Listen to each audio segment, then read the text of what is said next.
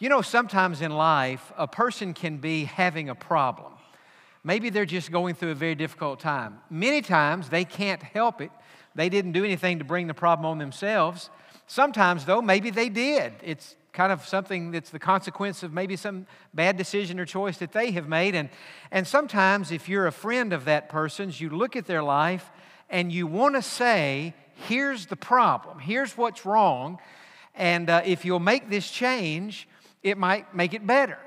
And yet, I think all of us are very hesitant to do something like that, and anytime we do, we want to make sure we're led of the Lord and doing that in the right spirit. But sometimes, what a person needs more than anything else, in fact, this would always be true, they just need someone to speak the truth to them. Certainly to do it in a spirit of love, but just to speak the truth.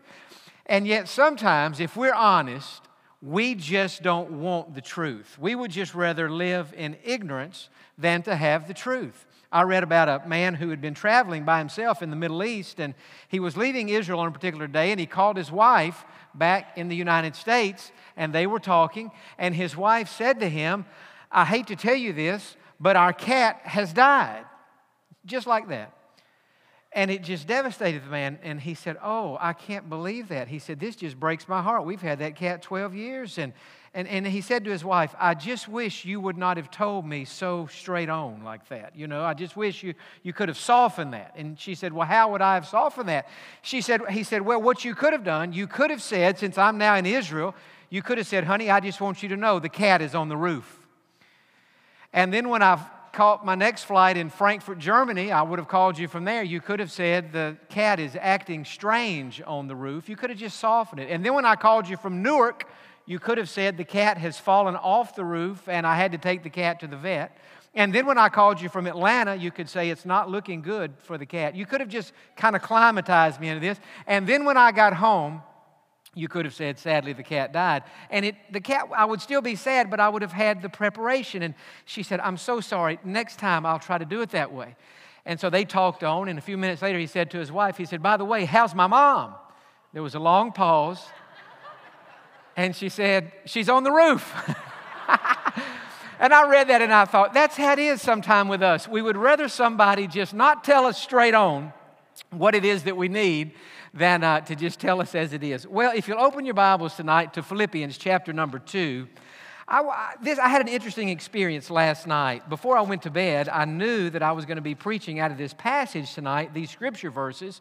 And so I said to myself, before I go to bed, I'm going to read the passage. I'm not going to study it, outline it, look at any commentaries. I'm just going to read the verses and see what God might say to me. And so I did that last night.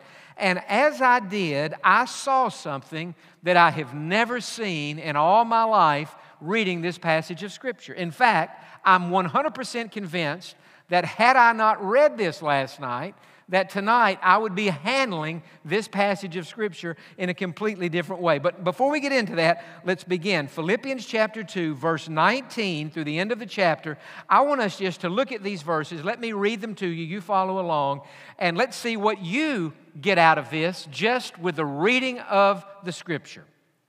Paul is writing, and he says this, but I trust in the Lord Jesus to send Timothy to you shortly, that I also may be encouraged when I know your state or your condition. For I have no one like-minded who will sincerely care for your state. For all seek their own, not the things which are of Christ Jesus. But you know his proven character, that as a son with his father, he served with me in the gospel. Therefore, I hope to send him at once, as soon as I see how it goes with me. But I trust in the Lord that I myself shall also come shortly. Yet I considered it necessary to send to you Epaphroditus, my brother, fellow worker and fellow soldier, but your messenger and the one who ministered to my need, since he was longing for you all and was distressed because you had heard that he was sick. For indeed he was sick, almost unto death, but God had mercy on him, and not only on him, but on me also, lest I should have sorrow upon sorrow. Therefore I sent him the more eagerly, that when you see him again, you may rejoice, and I may be less sorrowful. Receive him, therefore, in the Lord with all gladness, and hold such men in esteem. Because for the work of Christ, he came close to death, not regarding his life, to supply what was lacking in your service toward me. Now, what did you get out of that? Well, not sure what you might have gotten, what verse might have spoken to you, or what thought might have jumped off the page there. I have read in my life through the book of Philippians, I don't know how many times, a countless number of times. It's one of my favorite books in the Bible. But last night, when I read those verses, I thought in a way that I had never thought when I was reading those verses. And here's what I noticed. Look back in verse 19, and if you're a Bible underliner, I want you to underline a word. In fact, it's in the New King James, it's the second word. Paul said, "But I trust in the Lord Jesus." Just underline, or at least in your mind, mark that word "I." And then read on. "But I trust in the Lord Jesus to send Timothy." That's the second word you might want to mark right there. Timothy. So far, we have Paul and we have Timothy. That's who this passage is about. And then in verse 25, a third character emerges. "But I considered it necessary to send to you Epaphroditus." That would be the third name to mark. And so last night, I'm reading this, and I thought we have verses here about Paul, about Timothy, and about Epaphroditus. And each of these men is functioning in a different way. Paul was Timothy's mentor. Timothy was mentored by Paul. And Epaphroditus was Paul's partner in the ministry. And so that said, if you look at the title of our Bible study tonight, it simply says this: having a mentor, being a mentor, and finding a partner in ministry. At the beginning tonight, when I told that silly little joke, I was making the point that sometimes in life, what we need when we're going through a hard time is for somebody who loves us, who knows us, who cares about us, to come alongside, not always to chastise us or scold us. Maybe we haven't done anything wrong, but to encourage us, to help us. If we have done something wrong, to confront us about that so that we can repent and be made right. And so in your outline tonight, the first point I want to make, and the first thing I want you to consider tonight, is simply this: everyone needs a Paul. Everyone needs a mentor. You need somebody in your life who can be your Paul, who can be your mentor, who can be your counselor, who can be your role model, who can be your person that you go to and talk to. Everyone needs a Paul. Now, you see in the outline tonight, I've just made some observations about the Apostle Paul, and some observations about the type of mentor that we all need. First of all, that person needs to be a mature believer with a humble spirit. You wouldn't want a mentor, even if they're a believer. They certainly need to be a mature believer, but you want somebody with a humble spirit. You don't want a mentor. I have been blessed in my life to have many, many mentors. Some of you here tonight, I put in that category because I look at you as my mentor. I've known some of you for so long, and you say, well, how am I your mentor? I'm not a pastor or a preacher. Well, you're not necessarily my mentor in that way, but you're my mentor showing me how to live life, how to go through challenges. We had our widow's banquet last Thursday night. It was wonderful. And as I looked around that room, I'm very much aware that many of the widows in our church are some of my mentors, and many of their husbands who've gone to be with the Lord. Other men still live. They are my mentors. They're mature believers, but the people who've had the greatest impact on me have been those who have a humble spirit. In other words, they don't have all the answers, because I would not be attracted to a person like that. Why? Because that's not how I am. I'm not a dominant personality. Now, I know sometimes when I'm preaching, you think I'm a dominant personality.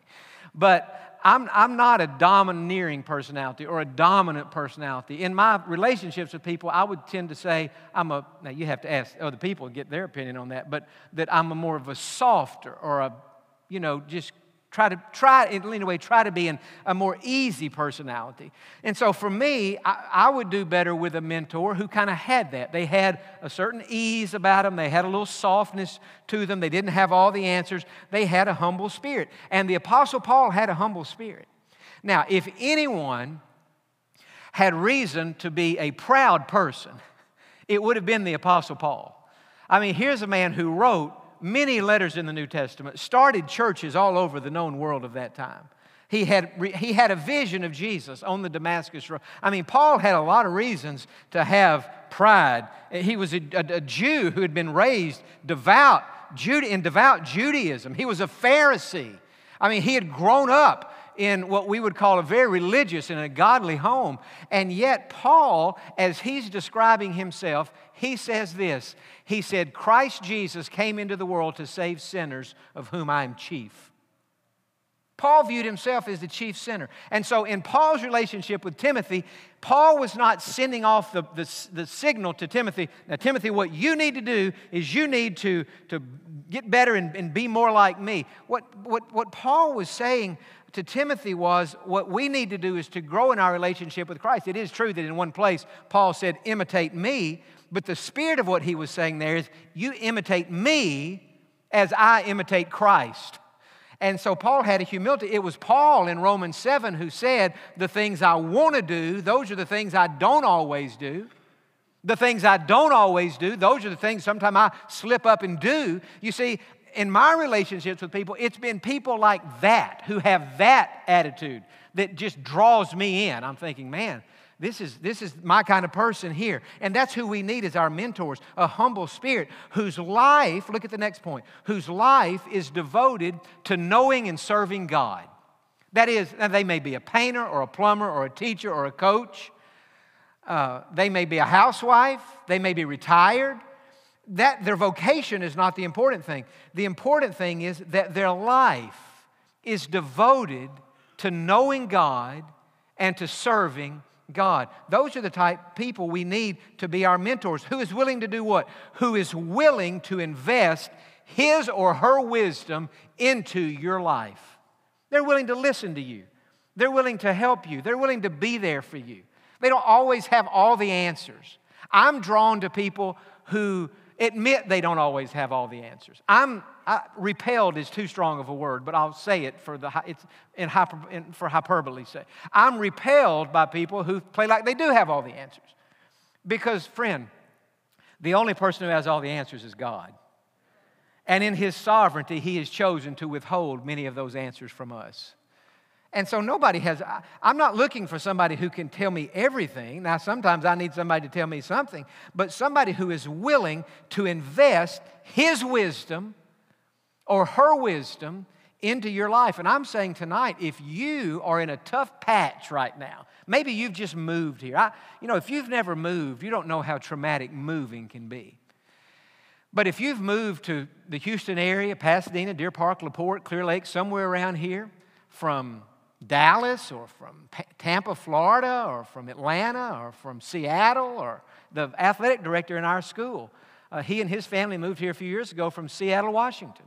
The new Dr. Robert White, the new leader of our school, the head of our school, he and his family moved here just a couple of years ago from up in the northwestern part of the United States. Originally they were there. Then they lived, I think, in Cyprus, and then they came here. But the point is, they came here, they didn't know anybody.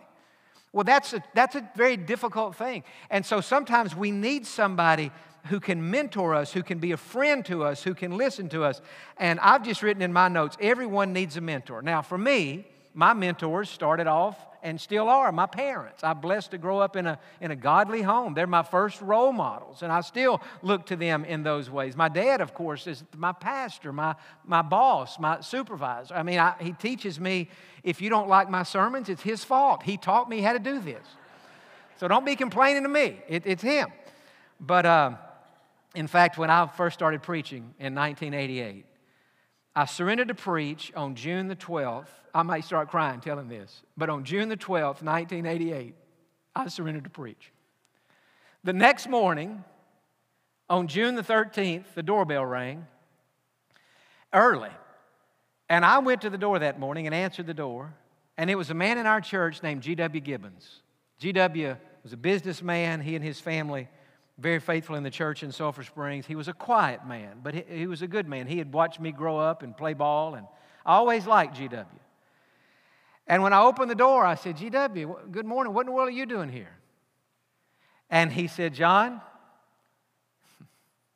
He said, I believe in what you did last night in church when you came down and surrendered your life to preach. I believe in what you did last night. And he said, I just want to make a small investment into your life. He gave me a $100 bill and turned around and walked off. The first investment anybody made in me after I surrendered my life to the ministry. Just a few weeks after that, a church out just not far from where we lived in Sulphur Springs called and asked me to come preach one Sunday. And I did. I hadn't planned on telling this tonight. Isn't it funny how sometimes you go back and you think about how good God's been and it just touches your heart? That church called me to preach, and I said to my dad, I said, man, I don't know how to preach. I don't know how to do this. I said, you got to help me put a sermon together. He said, okay, let's talk about it. He said, what do you think you would like to say in the sermon? I said, I think I'd like to say I'm scared, I'm nervous. He said, no, what would you really like to say? And I just said, well, I don't know what to say except that, I feel like God has called me into the ministry, and He said, why don't you preach a sermon? I can still remember the name of the sermon. He said, why don't you preach a sermon called What God is Doing in My Life? He said, that'd be good. That'd be coming out of your heart, John. He said, you'll do well in a sermon like that. I said, well, we got to have some scripture. We found, we studied, we found a passage. He taught me how to do that. I went out there and preached my sermon. They had me back a few weeks later. I think they were giving me a second chance. And I preached for them again. They had a man in that church. They had a pastor of that church named Mike Mize. I think everybody here would be familiar with Grocer's Supply. Sometimes you see these Grocer's Supply trucks. Howard, you've seen these on the road. Well, Mike Mize worked not for Grocer's Supply, but for Grocery Supply. He had I think Mike might have owned part of that, but he had felt a calling into his life, into the ministry. So he pastored this small country church bivocationally. He was the one. He was asking me out there to preach for him, and so I preached a few times, and finally he said to me, he said, John, I have to be gone some on Sundays. You're at Baylor. By this time I'd started Baylor. He said, why don't we co-pastor this church? He said, I'll get the church and see if they'll agree, if they have to vote on. And now this is a small country church on a big day. Now that God blessed it and people got saved and it was growing, but we normally had about 75 or 80 people there. Probably the only church in the nation of that side that had a co-pastor, right? 2 pastors pastoring that church. And the way that would work, there was an 11 o'clock service. And so I would listen to my dad preach. When I was to preach at Sulphur Bluff, he and I would work on the sermon together during the week. We preached the same sermon. Whatever he was preaching, or whatever I wanted, we just preached, and we preached it. He said, well, let's work on the sermons together. We'll outline them together. We'll talk about illustrations together. We'll do it all together. And you can come and hear me preach it at 8:30 at First Baptist, and then you can drive out to Sulphur Bluff and preach it for the 11 o'clock out there. And that was good. And I always said, when I tell that story, I said, I went and heard my dad preach that sermon at 8:30, and on my ride to Sulphur Bluff, I straightened that sermon out and got it really good.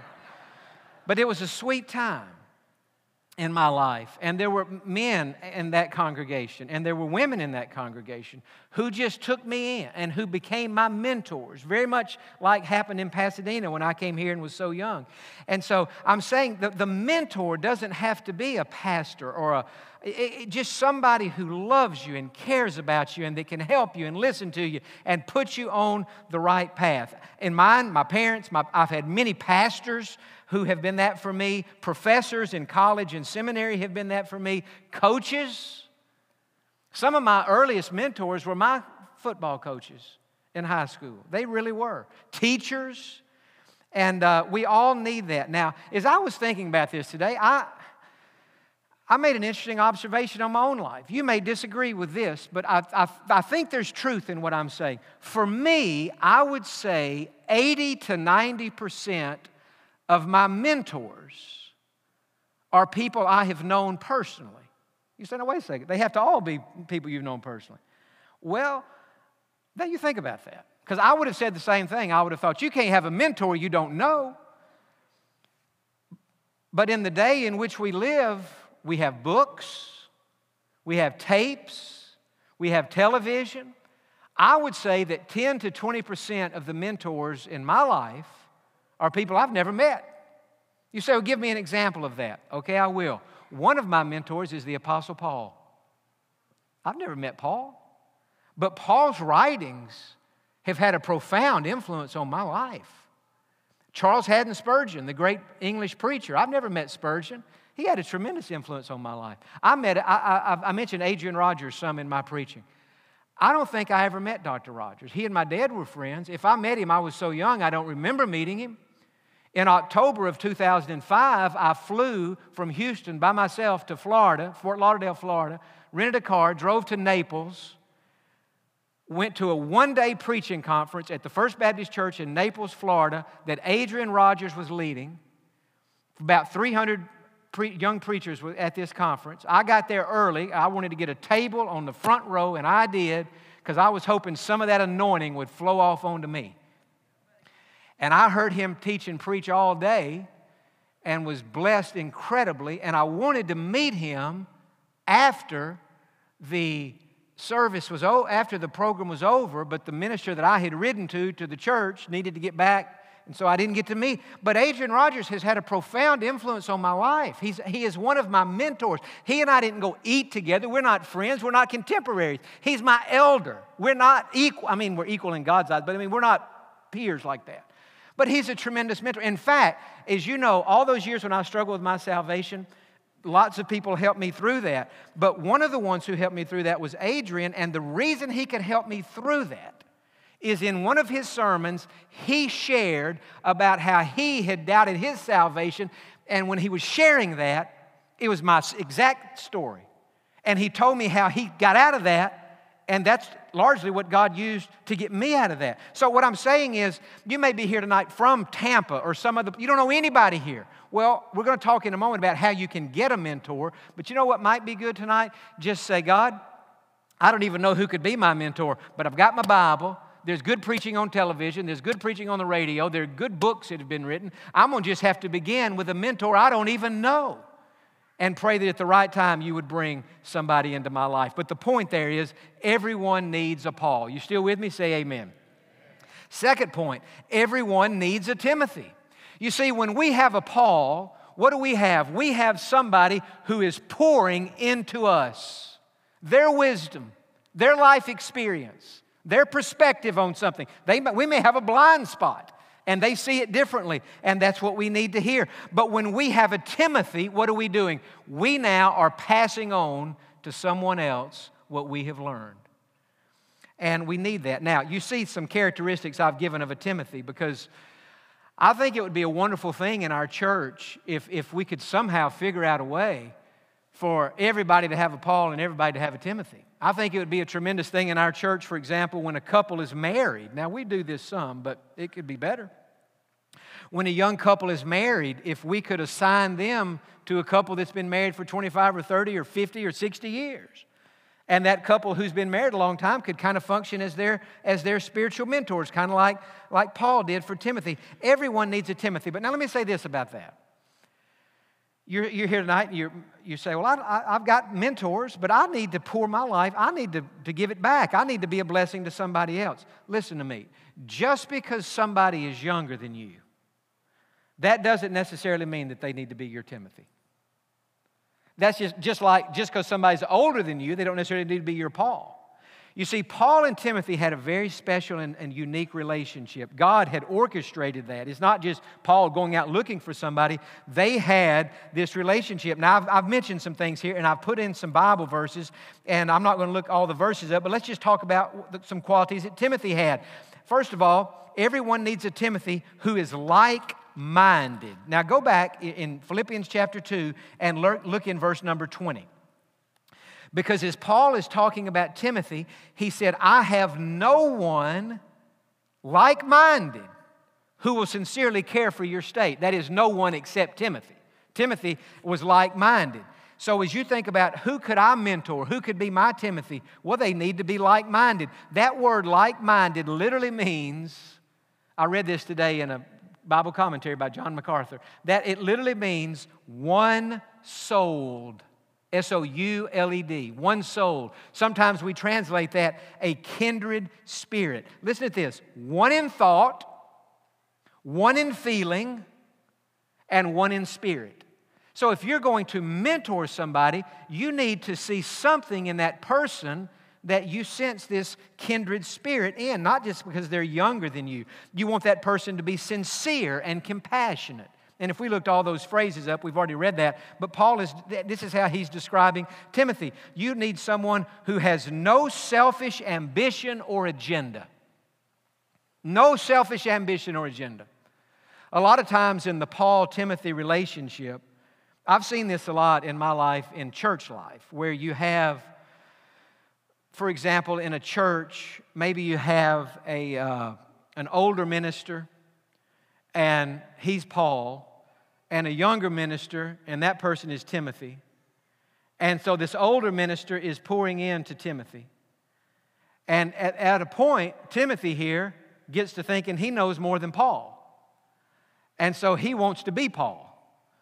And I've seen this in a lot of churches where it just is a horrible situation. And so what I'm saying is, as you're looking for your Timothy, you would want somebody who has no selfish ambition or no agenda of their own. Like me personally, I would have no interest mentoring, and I've mentored a lot of people in my life because I was a youth minister here and because I've just been blessed to know not only older people but younger people. But I must be honest, I would have zero interest mentoring anybody that I thought had selfish ambition or some agenda that they wanted to. No, I would not be attracted to that. I wouldn't be rude to them. I would love them. I would help them. But I would not want to be in that type of relationship. It wouldn't work. And Paul and Timothy, they did not have that conflict. They were of kindred spirit. Now watch this. Who has character? Paul described Timothy. He said he has proven character.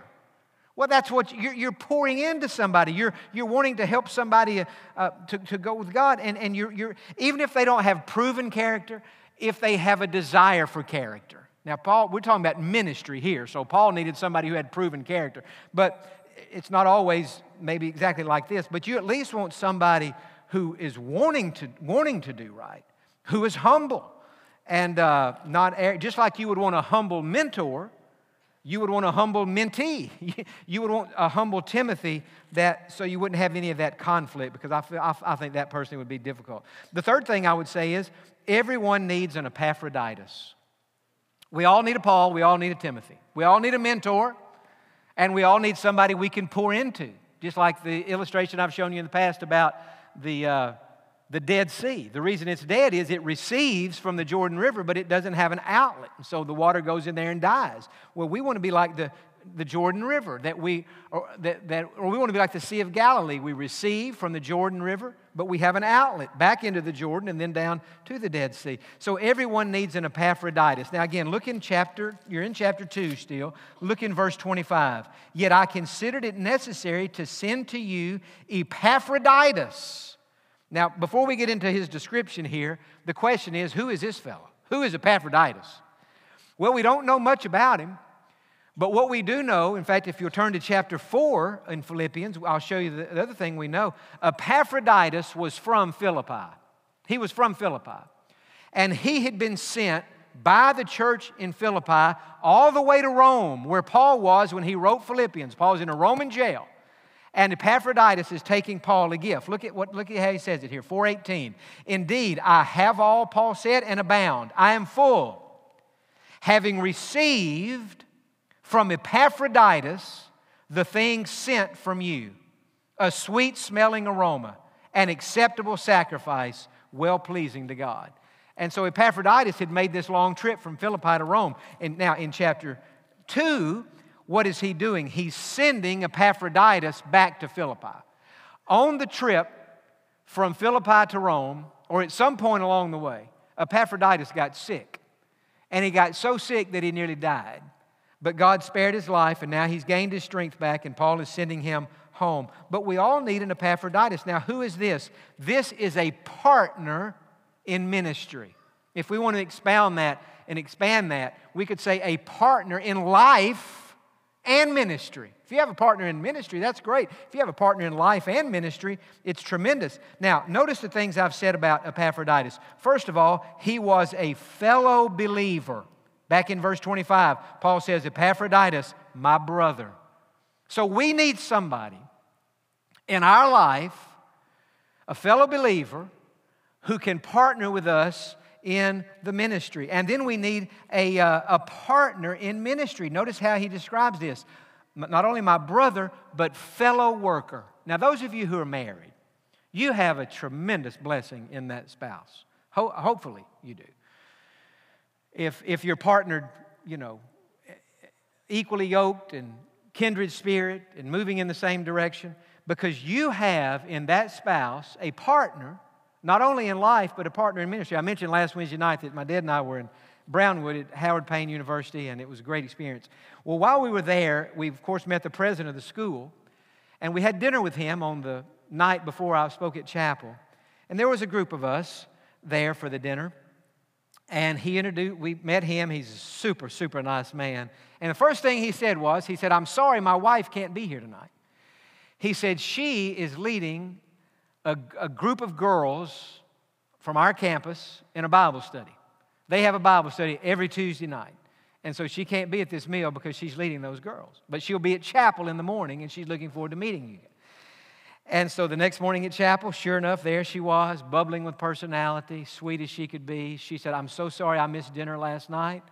She said, I was leading a girls' Bible study. My dad said to her, well, how many did you have in the girls' Bible study? We thought maybe she had 10 or 12 or 15. She said, well, last night we had over 200 girls in the Bible study. 200. And she's telling us about that. After the sermon was over, we had lunch with them. And I tell you what, in our next life, we should all be a seminary president. All they do is eat. Eat, eat, eat. Not really, but we were having lunch, and she said to me, John, that sermon you preached today on doubt and worry and anxiety and fear and how if we'll trust God, we can rise above it. She said, God's timing is so amazing. She said, last night, that's what I was teaching the girls about in our Bible study. We were talking about anxiety because so many of them are struggling with anxiety. And she said, I tried to say last night the same thing you said today, that we can trust God and He'll lift us above. But I just watched that girl, and she interacted with her husband as she interacted with us. And I thought, I believe that girl, that young lady, I believe she would follow her husband to anywhere he went. I mean, they're partners in ministry. And that's one of the ways he described her. He said, she is my partner in the ministry. And I say amen to that. And so that's what Paul had in Epaphroditus. He had a partner. He had somebody he could trust and somebody that he could work with. And not only that, a fellow soldier in the battle. Now, hey, life in ministry and being a Christian is wonderful. And it's a great opportunity to do a lot of good. But folks, I want to tell you this. It's a battle. It is a spiritual battle. And Satan is our enemy, and he does everything he can to impede us from making progress in this. And so, yes, we need a fellow believer, and we need a fellow worker, a partner, but we need a fellow soldier. Look how he described this. And fellow soldier, somebody who in the heat of the battle will be there with you. And that's what Paul had in Epaphroditus. A person like that is irreplaceable. And then we just need somebody to be a helper for us. Notice what Paul said at the end of the verse. He said, Epaphroditus he is your messenger and the one who ministered to my need. That is, he was my helper. He has brought me all this beautiful gift that you have sent. And then this person needs to be a selfless person. Look again in verse 26. Since he was longing for you all, in other words, Epaphroditus wants to go back to Philippi and was distressed. Now watch this. Because you had heard that he was sick. Now, most of the time when a person is sick, the only thing that they're distressed about is that they're sick. There are exceptions to that, but most of the time when a person is sick, they're not distressed because somebody else heard they were sick. They're just worried about the fact. But this Epaphroditus was the opposite. He was sick, but what bothered him was his sickness was causing the people back in Philippi to miss him and to worry for him, and that made him sad. This is the type of partner Paul had, a selfless person, and then a person who has experienced the mercy of God and who serves God out of gratitude for that mercy. Look again in verse 27. For indeed, Epaphroditus was sick, almost unto death. But God had mercy on him, and not only on him, but on me also, lest I should have sorrow upon sorrow. So when Epaphroditus got sick, he would have died had God not spared his life. You know, one thing that will help you in life is you go through hard times and you say, man, I'm facing something now that I wish I weren't facing. This is really hard. This is really painful. This is really awful. Remember this, and I don't say this to be even funny or cute here. I am always trying to be funny and cute, but I'm not trying to be funny and cute on this one. Remember this, if you had died, you wouldn't be facing that problem. And so the fact that you're facing that problem means you're still alive. Sometimes I think about that. I think, had God not had mercy on me, I would already have died. But He had mercy on me. And so, yes, sometimes in life we have challenges, but at least we're still alive to face the challenges. Amen? And that was Epaphroditus. He nearly died, but God had mercy on him. And it was out of his gratitude for that mercy that he served God. Now, you say, John, this is good tonight. I never thought about all this. I do need a Paul to mentor me. I do need a Timothy who I can pour into. I was talking, we're doing this spiritual encouragers thing that my dad started. Trying to get all these new Christians connected with mature believers. And it's been a slow go, it's been a challenge, but it's really starting to pick up speed. A few weeks ago, I was in the family room, and a guy came in there. He said, listen, I've already made my decision for the Lord. I've already joined the church. He said, I just wanted to meet you and tell you who I am. And he said, they have assigned me to a man named Reed Langford. Reed Langford is my spiritual encourager. And we've been meeting. And he said, I have been so blessed getting to know him and going through the literature that we're going through. We're meeting every week or however often they're meeting. And he said, it's really been a blessing to me, and I'm finding my place at First Baptist. Last Sunday morning, I came in this room for the service. I looked up in the choir, and that man is singing in the choir last Sunday. I thought, now this is how it's supposed to be. So everybody needs a Paul. Everybody needs a Timothy. And everybody needs an Epaphroditus. Now the question is, how do I get these people? I mean, how do I get somebody to mentor me and somebody to partner with me and be my ministry? Well, I want to just read it to you like I wrote it down, so I'll say it straight. You don't go out and find all of this. I have never sought out a mentor.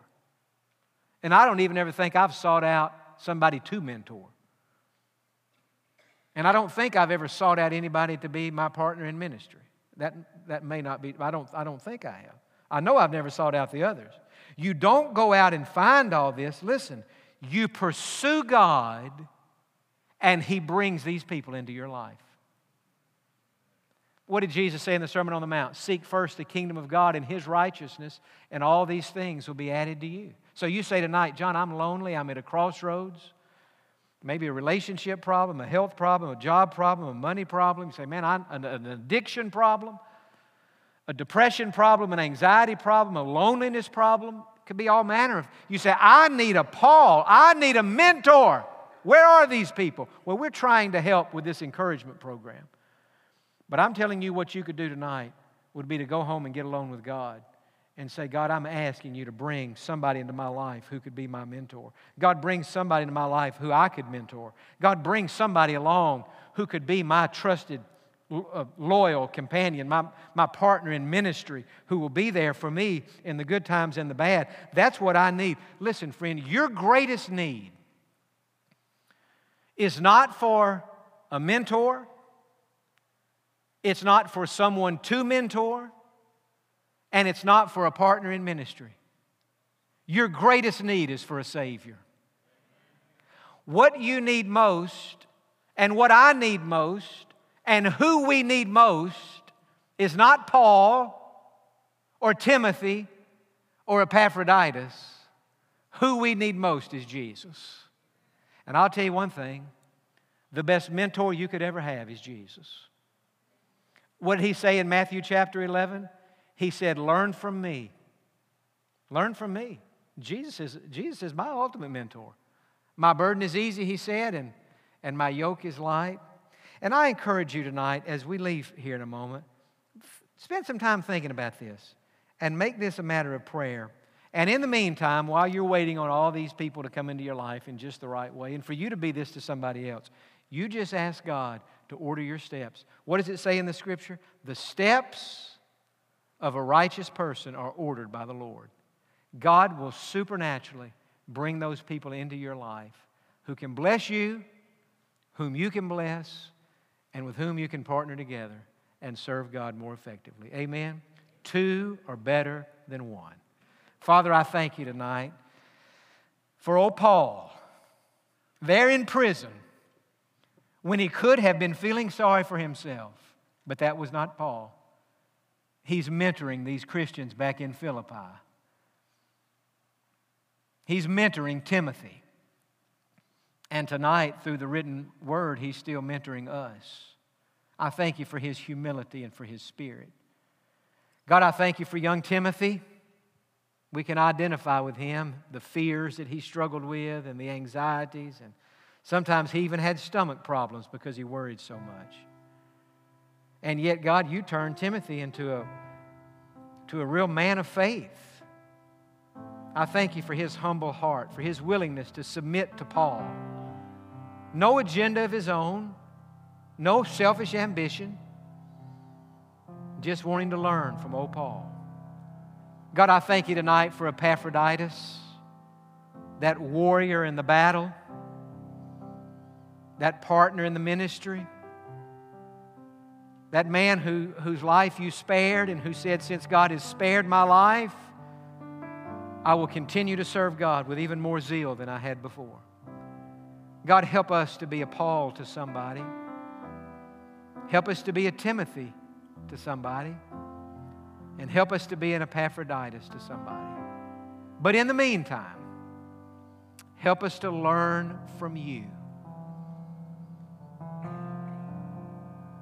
how to be a better Christian and how to be a better servant of the Most High God.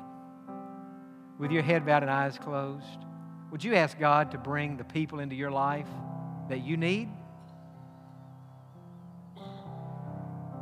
Would you ask God to help you to have your eyes wide open so that you could be a blessing to somebody out there?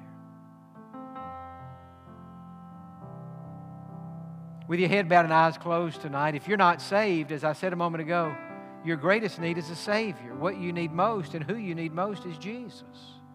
Begin there. Begin with Him. Pray this prayer now. Lord Jesus, come into my heart, forgive my sins, and make me a Christian. I ask you to save me. I trust you to do it, Jesus. I trust you to be my Savior, my teacher, my mentor. And tonight, by faith, I become your child.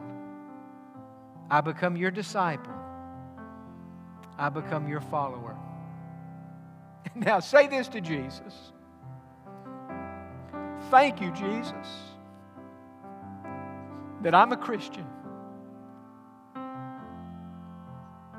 Help me to be a good one. Help me to be a good one. In Jesus' name.